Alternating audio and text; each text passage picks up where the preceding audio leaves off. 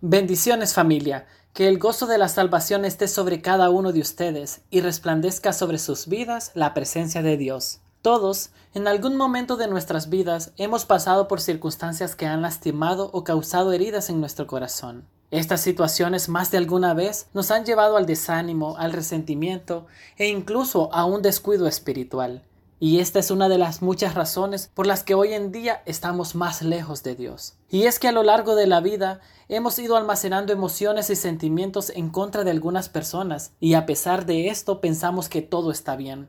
No es así, pues al escudriñar nuestro corazón, como dice la palabra de Dios, nos damos cuenta que algo está mal. Es quizá en este momento el punto más crucial de nuestras vidas, porque aparte de darnos cuenta que algo no está bien, sabemos que hay que tomar decisiones correctas que nos vuelvan a encaminar a las sendas de justicia a las cuales hemos sido llamados. Pero déjeme decirle algo, y estoy muy seguro de que usted ya lo sabe. Dios tiene el control de todo. Lo que nos toca es aprender a confiar en Él, como un padre que siempre está al pendiente de sus hijos, como un hermano que está en todo momento, o quizá como un amigo que siempre está dispuesto a ayudarnos. Él se interesa por nosotros y este interés encierra también todas aquellas situaciones que han debilitado nuestra vida espiritual. Su palabra en 1 de Pedro 5:7 nos dice: dejen todas sus preocupaciones a Dios, porque Él se interesa por ustedes. Esta es una promesa que lo incluye a usted y que me incluye a mí.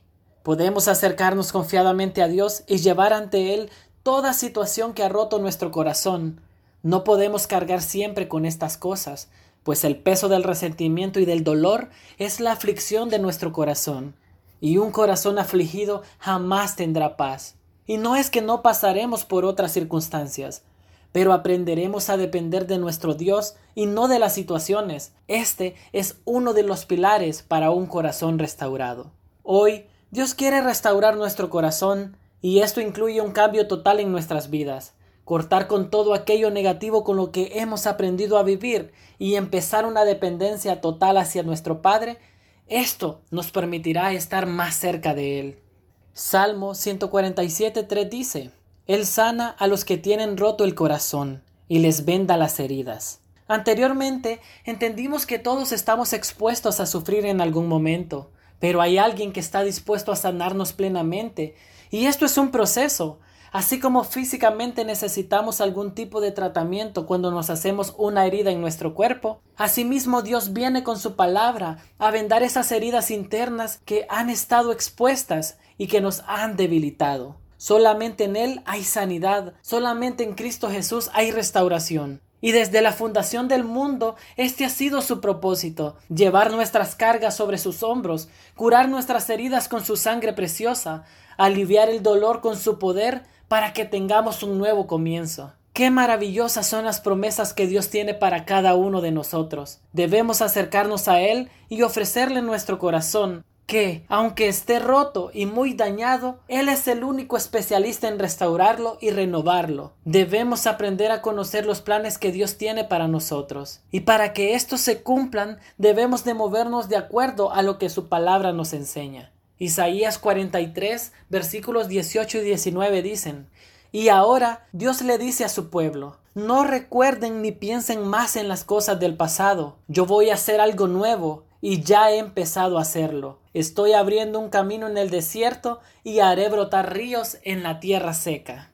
Dios en estos versos nos quiere enseñar que para ser sanados y por tanto restaurados debemos recibir las promesas de Dios, dejando atrás todo aquello que nos ha perturbado y mirando hacia adelante, nuestro futuro. Seguramente hemos visto cómo termina la vida de aquellas personas que toda su vida han vivido recordando su pasado, vidas quebradas, abatidas y sin sentido. Pero esto puede dejar de ser así. Dejemos de vivir en el pasado, porque Dios hoy quiere que nos enfoquemos en Él y en lo que ha planeado para cada uno de sus hijos. El precio para esta restauración ya fue pagado hace más de 2000 años, y ahora ese corazón desértico y seco estará lleno de vida, porque el Redentor de nuestros corazones ha triunfado, y si nosotros se lo permitimos, empezará a hacer cosas grandes. Dios en su palabra nos habla de lo que sucederá si realmente entregamos todo a Él.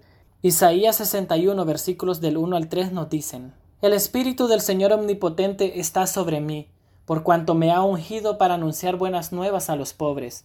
Me ha enviado a sanar los corazones heridos, a proclamar liberación a los cautivos y libertad a los prisioneros, a pregonar el año del favor del Señor y el día de la venganza de nuestro Dios, a consolar a todos los que están de duelo y a confortar a los dolientes de Sión. Me ha enviado a darles una corona en vez de cenizas, aceite de alegría en vez de luto, traje de fiesta en vez de espíritu de desaliento. Serán llamados robles de justicia, plantío del Señor para mostrar su gloria.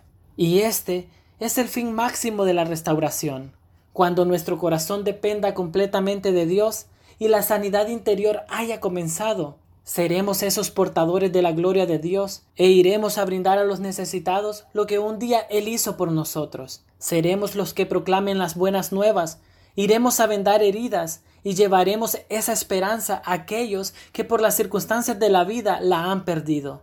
Y este es el mayor privilegio de la restauración, que somos enviados como hijos a restaurar la vida de otros.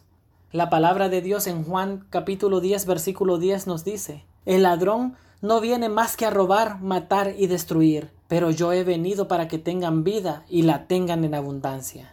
Luchemos por contemplar la misericordia de Dios en todo momento. No dejemos que Satanás robe lo que Cristo Jesús nos ha brindado desde ya hace mucho tiempo. El hecho que Jesús haya derramado su sangre en la cruz por cada uno de nosotros es el mayor componente para un cambio de vida, pues es a través de la sangre preciosa que el Cordero inmolado derramó que nos dio esa vida abundante. Y esa vida en nosotros es el mayor testimonio de la restauración de nuestros corazones.